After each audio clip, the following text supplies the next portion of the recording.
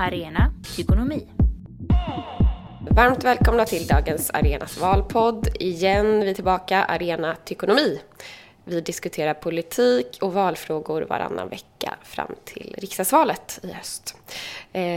Våra medverkande här börjar gå i repris, så jag välkomnar igen till studion, men i en ny kombination här, två av våra ledarskribenter, Ulrika Tjernborg och Björn Elmbrandt. Hej. Hej. Roligt att ha er här. Tack. Hur mår ni? Ja, jag mår väldigt bra. Björn? Ja, det har varit en spännande helg att titta på fotboll och annat. Precis. Och lite har jag varit ute också, fast det är ju väldigt kvavt och varmt och sådär. Ja. Men det är en bra ursäkt att ha fotbolls-VM för att stanna inne. Ja, det har ju varit, förutom fotbolls-VM som har dragit igång, har det varit partiledardebatten, sista innan sommaren, förra veckan. I riksdagen. Och det har varit Järvavecka, den här alternativa politikerveckan som har för sitt tredje år har varit i år. Har ni varit där? Nej, men jag har följt hela ganska noga via nätet och på andra sätt, så att jag vet nog rätt så väl vad som har hänt. Ulrika? Nej, jag var faktiskt på väg att lämna en skrivelse till en politiker, men så var jag tvungen att ställa in. Tyvärr. Jag förstår. Jag har varit där, så jag kan representera de besökarna i den här gruppen. En liten kort sväng var jag där i torsdags och sådär. Kunde konstatera att det verkar vara ganska mycket större ändå i år än förra året. Så var det din andra gång då? Ja, precis. Första gången, det visste man ju knappt att det ägde rum. Jag tror att det kändes som att förra året var då det fick lite genomslag, att folk känner igen att det överhuvudtaget finns. Och sen var det så här, kommer det överleva och hit och dit. Och nu verkar det ändå som att det har blivit växt i år. Sen vet inte jag alls hur det ekonomiskt eller så vidare ser ut. Men jag tänkte höra lite hur ni ser på den här veckan, vad ert intryck är liksom, om hur man ska se på det i förhållande till Almedalen och så vidare. Du, Björn, du har följt lite. Ja, men det bästa är ju med veckan är ju att den ännu inte hunnit bli Almedalen. Det vill säga, Almedalen är ju i hög grad en tummelplats för olika sådana här rosévinslobbyister av olika slag. Sen är det ju, tror jag, det är hemskt viktigt om man kan ha den här typen av veckor, att det ändå kan vara en slags kontaktpunkt för de här stackars politikerna som sitter inlåsta på riksdagshuset och sällan kommer ut. Att det helt enkelt kan bli samtal kanske någon gång med någon väljare som ändå har synpunkter, att de folkvalda får lite input om de ändå är ute på det här viset. Men jag vet inte om det är så. Samtidigt kan man säga då det att det finns naturligtvis behov av den här typen av input från folk som bor på Järva med omgivningar och sånt. Men den stora, de som är känner sig mest övergivna i det här landet är nog de som finns ute på landet. Så att det skulle nog behövas några sådana här Järva-veckor även ute i landet.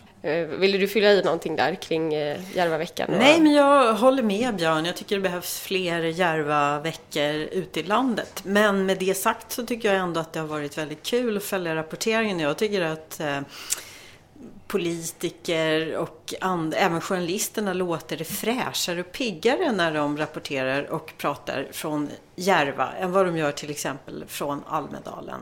Och vad beror det på då? Är det så, är det liksom den här klichébilden att de aldrig kommer ut vid de här områdena, så nu är de... Nej, men jag får en väldigt liksom tydlig bild av att Almedalsveckan är liksom en trött och proppmätt 50-årig snubbe med backslick som dricker rosévin och som är men lite proppmätt, och att det här blir mer som en avslutning, liksom sista mötet med kollegorna innan semestern, mer än att det betyder någonting. Men jag tycker att Järvaveckan, så tycker jag folk låter, även om det kan vara samma personer som i Almedalen, så låter de piggare. Det är som en ung, ambitiös tjej som tycker att det liksom är problem med Sverige och att de behövs diskuteras. Så det är klart, i sak betyder den här veckan någonting. Jag är lite mer tveksam till det. Jag menar, om det är så att man vill tala om att, inte bara tala om utan faktiskt bekämpa skolsegregation och försöka minska inkomstklyftorna, så behöver de förslagen inte läggas fram på Järvaveckan utan kanske ännu hellre i riksdagen när den här debatten ska föras där. Jag tycker som helhet så har det inte varit så mycket nyheter heller den här veckan om man är lite sträng. Annat än sådana här vanliga valrörelseutspel av lite mera minor problems. Men ändå, har inte varit så sensationellt. Nej, det håller jag med om. Jag tycker samtidigt, jag tror ändå att det där själva platsen och möjligheten till att föra samtal som kanske inte leder till någonting skarpt direkt. Jag tycker ändå det är viktigt. Nej, för jag tänkte, inramningen är lite, de vill ju närma politiker med väljare och kanske medborgare som inte så ofta, inte är så nära makten. Så det blir mycket inramning, många utspel och förslag handlar ju om det här med obligatorisk förskola och dela socialbidrag. Men då tar man ju riktning, nu säger jag inte att alla hade inte det fokuset i sina tal, men det har varit en del sådana frågor. Så frågan är om det liksom, alltså den intentionen, om den bara är positiv eller om den riskerar att ännu mer cementera den här bilden av vilka som är i någon typ av utsatta områden, vilka som inte röstar, vilka som behöver den här politikerkontakten. Vad tänker ni om det? Nej, jag tycker inte att det är att det liksom är farligt. Jag förstår inte riktigt den synpunkten, utan tvärtom. Jag tycker det är jätteviktigt att när politiska diskussioner kan äga rum just där och att den kan bli viktigare, och att det, på sikt är jag ganska övertygad om att Almedalen kommer bli mindre viktigt och att sådana här saker, men inte bara Järvaveckan utan andra motsvarigheter, kommer att bli viktigare. Några gånger när jag har varit i Almedalen så har jag slagits med att man faktiskt, om man kan hitta rätt på alla hundratals evenemang som finns där, så kan man faktiskt sitta på ett och annat sån här seminarium och lära sig saker som man inte hade en aning om förut. Och det var ju förhoppningsvis om Järvaveckan rymmer de dimensionerna, vet jag inte för jag har inte varit där, men det tror jag också är en viktig sak. Kunskapsinhämtning är en grej som är lika viktig som att man ska tycka någonting om moderater eller sossar och så, utan om man har lite grundläggande kunskaper är det ganska bra inför valet i början på september. Jo, men det verkar vara ett ganska digert seminarieprogram. Jag vet inte, vissa såg det lite glest ut på när jag var där, men det verkar ändå finnas en hel del att ta del av. Vi ska prata Sverigedemokraterna då och deras växande opinionsstöd. För det har hörts flera röster nu. Jag tyckte jag läste in lite av det i din ledare också, Ulrika, om miljöpolitik och vad SD tycker där. Om att fler och fler som tycker att man nu bör faktiskt se Jimmie Åkesson som en potentiell statsminister och menar att det är en brist att man inte har gjort det hittills i medier eller så, utan det är Löfven, Kristersson som är de här kandidaterna, och att då för man fram, bland annat Torbjörn Nilsson skrev det här i Expressen, Anders Jonsson skrev det här på Dagens Arena faktiskt, om att granskas SD på samma sätt som övriga partier. Och då undrar jag, håller ni med om det här? Är det en sån, de ses inte som det här potentiella regeringsbärande partiet som de kanske borde. Instämmer ni? Ja, det finns ett resonemang som Torbjörn Nilsson har. Han refererar ett argument för att man skulle faktiskt ta med Sverigedemokraterna i regeringssammanhang. Antingen att de får regera själva eller regera tillsammans med några andra. Han har ett argument att det är bra för att ge dem regeringsmakten för att trycka ner dem, låsa in dem i problem som kommer att mala ner dem. Och han refererar det här argumentet, jag tror inte han tror på det själv. Men historien visar att det funkar inte på det sättet. De borgerliga i Tyskland bjöd in Hitler till att, inga andra jämförelser i övrigt, att leda regeringen 1933 med just det här argumentet att regeringsmakten skulle oskadliggöra dem. Men så var det ju inte i praktiken. I praktiken blev man legitimerad och man fick en plattform för att avskaffa demokratin. Och tittar vi på Danmark och Norge så har regeringsmedverkan av Dansk Folkeparti och Fremskrittspartiet i Norge har ju inte isolerat dem. Utan tvärtom gjort att deras främlingsfientlighet har smittat av sig till alla de andra partierna. Sen har ju i Norge där man sitter i regeringen har man ju tappat några procent på regeringsmedverkan jämfört med, men inte så himla mycket, utan det här med legitimeringen, att de här åsikterna, alltså jag undrar om det är så himla klokt att ge dem regeringsmakten. Jag har en annan åsikt. Jag tycker att legitimeringen redan har skett valet och den här avfärgningen liksom, av de här åsikterna på de andra partierna, det har redan ägt rum på något sätt och det är tråkigt. Men jag tycker att det är otroligt viktigt ur ett rent demokratiskt perspektiv att SD granskas på samma sätt som andra partier och också framförallt som ett parti som kanske blir ett regeringsparti och Jimmie Åkesson som en blivande statsminister. Därför att det känns som att eftersom migrationsfrågan har tagit så otroligt mycket plats i debatten så har allt annat som SD vill göra kommit till skymundan. Och om väljarna fick mer klart besked om hur man tänker sig, hur SD alltså tänker sig miljöpolitiken, deras skattesänkningsprogram, deras syn på aborter, jämställdhet, deras syn på tryckfrihet och yttrandefrihet, deras syn på vad de vill göra med public service och så vidare, så tror jag att det är saker som skulle chocka många som nu kanske ändå känner sig sympatisera med SD för att de tror att det är ett annat parti än vad det är. Men om man säger, vad skulle det innebära? Nu var du inne på lite så här, de ska få svara på frågor om annan politik än typ migrationspolitik och sånt som de själva lyfter.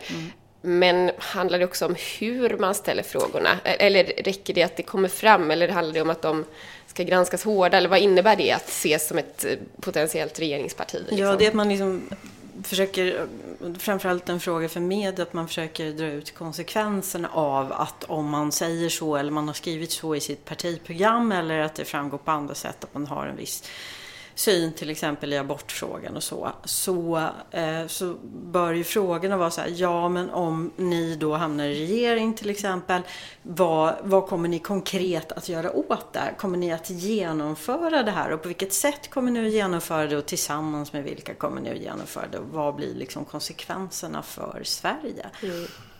Kan man vänta sig ärliga svar då?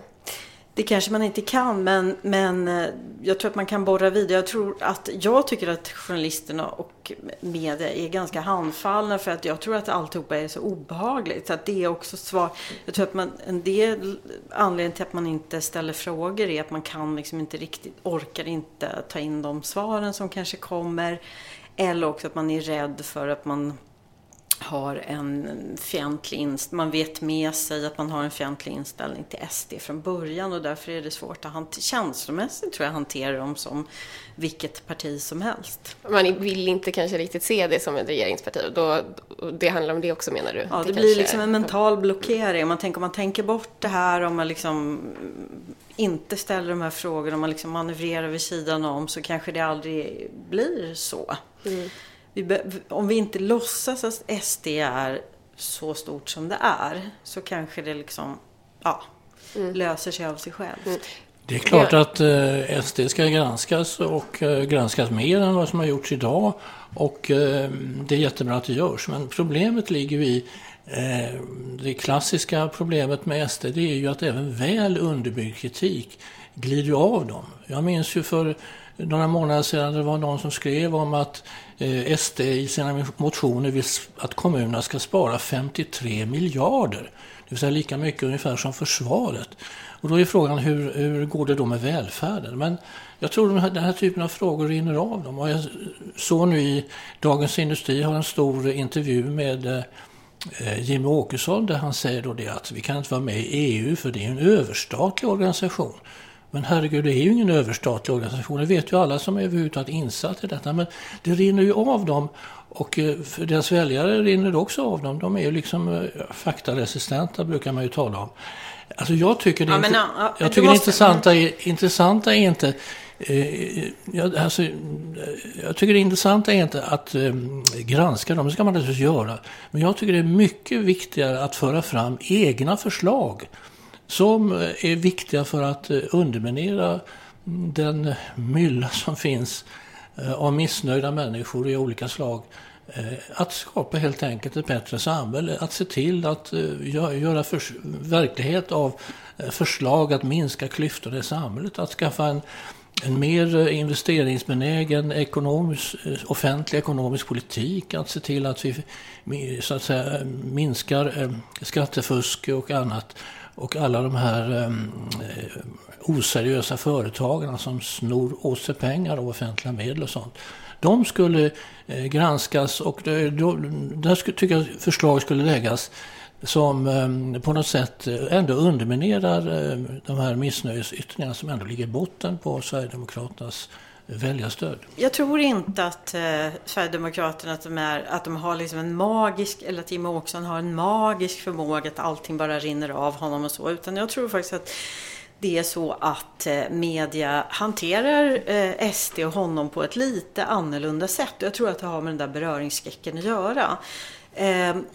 Så jag tror visst att det går att ställa hårdare frågor och mer relevanta frågor. Och inte bara ställa frågor till dem utan göra granskningar, göra journalistik på vad som händer ute i kommunerna där SD sitter. Och där också granska hur i kommunalfullmäktige på olika håll hur SDs politiker agerar och vad konsekvenserna blir. Och göra riktig journalistik på det. Men jag tycker att det gäller den här valrörelsen överhuvudtaget att det pratas ganska lite om politikens innehåll. Man säger det i alla valrörelser, men nu så tycker jag att det politiska spelet verkligen har tagit över på allvar. Och att smutskastningskampanjer mellan partierna men också mellan journalisterna och de olika partierna dominerar totalt. Och det går nästan inte att skapa liksom någon utrymme eller någon uppmärksamhet kring det som till exempel regeringen faktiskt i detta nu åstadkommer eller positiva saker som oppositionen verkligen vill åstadkomma och som skulle betyda jättemycket för alla medborgare i Sverige. De sakerna har på något sätt blivit irrelevanta och sen så är det migrationsfrågan som ett stort svart moln i mitten. Ja. Just apropå den här Dagens Industri-intervjun där som du nämnde, Björn, så var det ju kanske till och med ett sådant exempel på det man efterfrågar, att man där har radat upp en hel rad förslag på massa olika områden. Ett var ju det här som också fick lite uppmärksamhet om att de vill folkomrösta om EU. Och att vi ska gå ut ur det. Och, tittar du på ett antal östeuropeiska länder så finns det samma stämningslägen där. Men finns det här, tro? Finns det här i folket? Ja, men finns det hos svenskarna? Finns det tillräckligt som att det här skulle kunna få gehör? Men det beror på lite grann hur det hela hanteras framöver. Det finns ju många problem som växer för Europeiska unionen just nu. Sammanhållningen är dålig och man kan tänka sig mer eller mindre ett haveri för euron om nu Italien verkligen förverkligar sina planer på att lägga ett antal budgetförslag som strider mot de budgetregler som finns. Vad tänker du, Ulrika? Finns det en grogrund för ett sånt EU-missnöje? Ett ganska EU-positivt folk som vi ändå är. Nej, det har vi ju inte alltid varit. Jag är så gammal jag är så gammal så jag vet att vi inte alltid har varit det. Just nu är vi kanske det. Vi har lite en eftersläpning. Men jag tänker Miljöpartiet har ju, där finns det ju en grogrund sedan gammalt för EU-kritik och jag tror inom många andra partier. Så det tror jag är en fråga absolut som SD kan få väldigt medvind i. Men jag tror att många andra frågor som SD har som är otroligt kontroversiella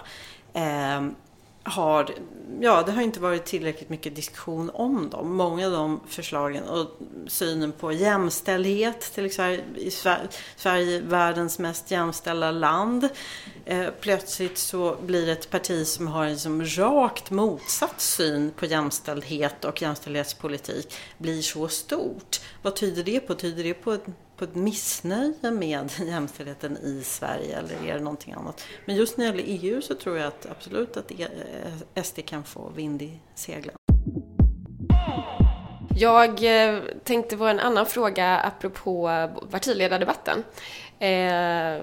Och Ulf Kristersson där, han fick ju bland annat kritik från Jan Björklund om att han inte tog replik på Sverigedemokraterna. Medan både Björklund och Annie Lööf var ute och kritiserade och ifrågasatte deras rasism på olika sätt. Eller ville att de skulle stå till svars för vad de menar med rasism och så vidare. Det här är väl precis ett bra exempel på det vi pratar om. Att man kan göra lite billiga poänger på att prata om SDs rasism så där i största allmänhet. Jag skulle tycka att det var bättre att man pratade om politikens innehåll. Att det inte blev sånt här fäktande att jag är rasist eller jag är inte rasist. Även om det naturligtvis är otroligt viktigt att punktmarkera mot rent rasistiska utspel som kommer hela tiden, nu senast från Björn Söder. Men jag tycker att politiskt innehållsmässigt så blir den retoriken väldigt tom. Och jag tror att Ulf Kristersson, han tjänar ganska mycket på att framstå som den här vuxna i rummet och den här som verkligen nu ska vi på ett gammaldags sätt ta den debatten på riktigt och så. Att han inte tog replik med Jimmie Åkesson, det är naturligtvis ett tecken på valtaktik. Han vill liksom inte ytterligare ge dem mer reklam genom att de ska synas ännu mer, va? Men sen är ju så... Jag tror det är det snarare än en vänskaplig relation. Nej, det tror jag inte. Nej, men sen har han ju den linjen att han vill tala för den egna politiken i första hand. Och det tycker jag är en jättebra linje som ska han ha all heder av. Men det var det jag skulle komma in på här. Vi gick ju lite olika kringelkrokar och det var just det här man sa svartmåla andras politik. Det är inte det jag vill göra. Och då var ju frågan bara, är det ett sätt att undkomma eller är det lite bra? Ja, nej men alltså jag tycker att hans politik är jättebra att han redovisar detta. Men han ska också granskas, tycker jag. Och jag tycker det är så oerhört jobbigt att media och andra liksom bara accepterar det, bara rinner förbi när han de senaste 4 veckorna, praktiskt taget varandra anförande han har sagt, så talar han om att det måste löna sig bättre att arbeta än att leva på bidrag. Och då är det ju för många är ju liksom bidrag, det är ju sjukförsäkring och det är ju en försäkring och så vidare. Alltså, varför invänder inte journalister och andra mot Kristerssons sätt att beskriva detta? Och de människor som lever på bidrag i Sverige idag, jag tror bland löntagare som är fullt friska och sådär är inte särskilt många. Det är väl kanske några 100 eller sånt. Men de som verkligen lever på bidrag, det är alla de här oseriösa företagen som sysslar med coaching och allt möjligt annat. Och som bara snor åt sig pengar. Ganska lättvindiga bidrag från samhället. Men det talar vare sig Åkesson eller Ulf Kristersson någonting om. Och jag tycker det är en jätteviktig fråga som folk faktiskt ser och tycker är oerhört obehagligt att man lever på bidrag. Inte sjuka utan välmående och friska oseriösa företagare. Jag tyckte jag såg en sån artikel apropå det som påpekade att nu när bidragen, alltså människor som går på bidrag, om man säger det är lite svepande i alla fall, ordet bidrag, så har det ju minskat liksom, och då kanske den retoriken inte är lika lätt att köra. Ja, och då är det ännu större skäl att säga emot det. Alla de gånger han säger det.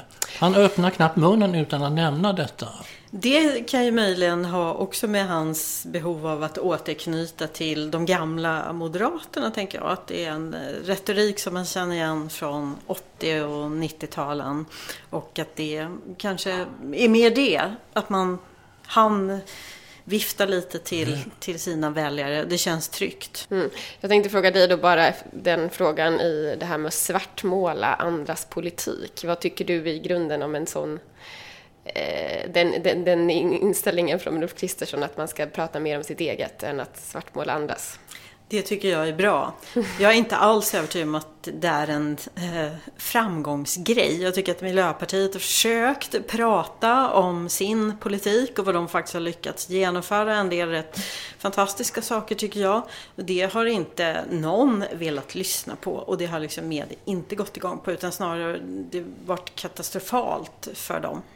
Dock var det, jag tyckte nog att de lyckades under partiledardebatten där styra in ganska mycket på klimat genom att så här enträget prata om det hela tiden, så blev det ändå en del diskussioner kring olika partiers klimat- och miljöpolitik. Och kanske var det ett misstag att framförallt Gustav Fridolin men även Åsa Romson så tidigt liksom hamnade mitt i här migrationspolitikens stormöga, och att då de inte kunde prata miljöpolitik trots att det är miljöpolitik de hela tiden har velat göra och också har gjort, men lite liksom under mediernas radar. Trump och Nordkorea. Det var glada miner. Nu ska vi prata om den här lite speciella mötet som ägde rum förra veckan mellan USAs president Trump och Nordkoreas ledare Kim Jong-un. som dessutom inramades av den här filmen som jag tittade på tidigare, som är lite speciell, som Vita huset har producerat, tror jag, där liksom man målar upp chansen och vilket ny framtid som kan bli om de kommer överens, de här ledarna. One of peace, two men, two leaders, one destiny. Har ni sett filmen? Ja, visst, absolut. Nej, men det här toppmötet i Singapore är ju en bild av att politiken på den här nivån i varje fall tenderar till att bli någon slags teater. Jag såg någon tv-kanal som frågade några experter om, innan pappret från det här mötet hade kommit fram, som frågade om om man på kroppshållningen på Kim Jong-Un och Donald Trump kunde se vem som var vinnare. Då har liksom politiken reducerats till teater. Och sen kommer ju liksom hela då den här resultatet av toppmötet. Och jag hör till dem som menar att Kim Jong-Un är segraren i den här diskussionen. Hans trumfkort har ju varit kärnvapeninnehavet. Va? Det kommer han aldrig att släppa. Men han är i alla fall, genom den här diskussionen han har fått med Trump, så han är ändå liksom, han har blivit stor inom citationstecken. Han har liksom, nu är han liksom en respekterad statsman och han är prisad av Donald Trump och så vidare. Men han kommer ju aldrig att ge med sig. Hans trumfkort är ju det här kärnvapeninnehavet, och det kommer han aldrig att lämna. Men varför är han vinnare då? Är det hur det har skildrats, typ att han får en sån bild av att han är en ansvarsfull ledare, eller med att han inte gick med på någonting egentligen? Fast nej, han är vinnare. Han är vinnare genom att han kan låtsas att han har gått med på någonting som han aldrig kommer gå med på. Och Trump verkar inte ha fattat heller en bild av hans okunnighet, monumentala okunnighet, är ju att han efter det här mötet på något Twitter eller på något annat sätt sagt om kärnvapenavvecklingen i Nordkorea: det problemet är stort sett löst, har han sagt. Vilket visar ut att han är ding-ding i kolan alltså. Det är liksom... Ding-ding i kolan. Vad tycker du, Ulrika? Har du för tankar kring allt det här? Segrare och hela mötet och inramningen. Ja, men det har jag lite svårt att uttala mig om. Alltså, det man är intresserad av, det är ju liksom hur det blir för det nordkoreanska folket i längden. Och jag skulle se, om man kan inte jämföra med, men jag skulle lite vilja jämföra med Kina. Och liksom ändringen i inriktning av kinesisk ekonomisk politik från 1977 och sen framåt, liksom öppnandet av Kina. Och jag tror ändå att det här är öppnandet av Nordvietnam. Men det är ju... Nordkorea menar du? Nordkorea menar jag förstås. Men det är jättesvårt att dra några slutsatser om det kommer bli bra eller dåligt för det nordkoreanska folket, för att man får ju anta nu ändå att det kommer liksom en del multinationella företag, internationella företag kommer liksom vilja försiktigt börja investera där, och det kommer hända saker. Alltså det kan ju då inledningsvis bli värre för befolkningen, därför att liksom maktstrukturen ser ut så att om det högsta skiktet, partiskiktet, samarbete med multinationella företag, de får ännu mer pengar, då kan de ju på kort sikt stärka kontrollen och stärka förtrycket av befolkningen. Så det är ju inte speciellt bra. Sen så tror jag i längden ändå att det kommer att leda till, men det kan ju ta många decennier, men det kommer leda till en uppluckring av den här politiken. Och jag tror ändå att ett närmande eller ett öppnande på lång sikt är bättre än ett total liksom isolering. Du är lite mer optimistisk då, låter det som en björn av själva. Jag tror att det här är ett absolut första steg.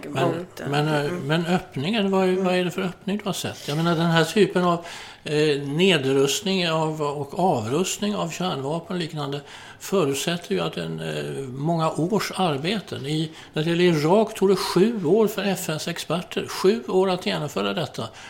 Och sen blev det ändå, Amerika bestämde sig ändå för att man skulle invadera Irak, men det är en annan historia. Men det är ett otroligt arbete, och man måste acceptera att det är FN som har kapaciteten. Men Trump, han avskyr FN. Dessutom finns det något ännu värre med honom, nämligen att han liksom blundar för att det finns 80 000 politiska fångar i Nordkorea. Det förekommer tortyr och liknande saker. Och 10 miljoner människor som svälter. Och det finns en diktaturvurm hos honom. Nu ryktas det om dessutom att han ska gosa med ytterligare en diktator, nämligen Putin. Att det ska bli ett toppmöte i Wien innan sommaren. Och det är ju liksom bara en bild av en människa som är kejsarvansinne, men som saknar liksom det demokratiska sinnelaget. Ja, jag lyssnade på Amnesty Internationals, eller Amnesty Sveriges kanske, generalsekreterare som sa alla de här sakerna som du säger, men som också sa att det faktiskt finns ett embryo till en förändring.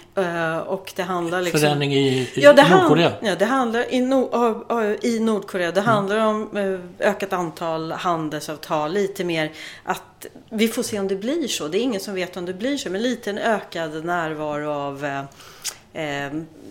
utländska företag, att det blir lite mer internationalisering, att Nordkorea liksom inlämnas åtminstone i den delen av Asien på ett annat sätt. Svenska företag slöt ju ett antal överenskommelser och exporterade saker till, jag tror det var lastbilar och annat, men de har ju inte fått dem betalt än, så det är väl inte säkert att kapitalet kommer kasta sig med förtjusning över de möjliga investeringsmöjligheterna i Nordkorea. Nej, men det är en så spännande investering där man inte riktigt vet. Ja, fast vi har upprätthållit vår närvaro där hela tiden, till skillnad från många andra länder. Ja, men det är lite olika perspektiv här. Jag tackar så mycket för att ni kommit hit. Ha en bra vecka och midsommar. Tack. Tack så jättemycket. Tack. Arena Ekonomi.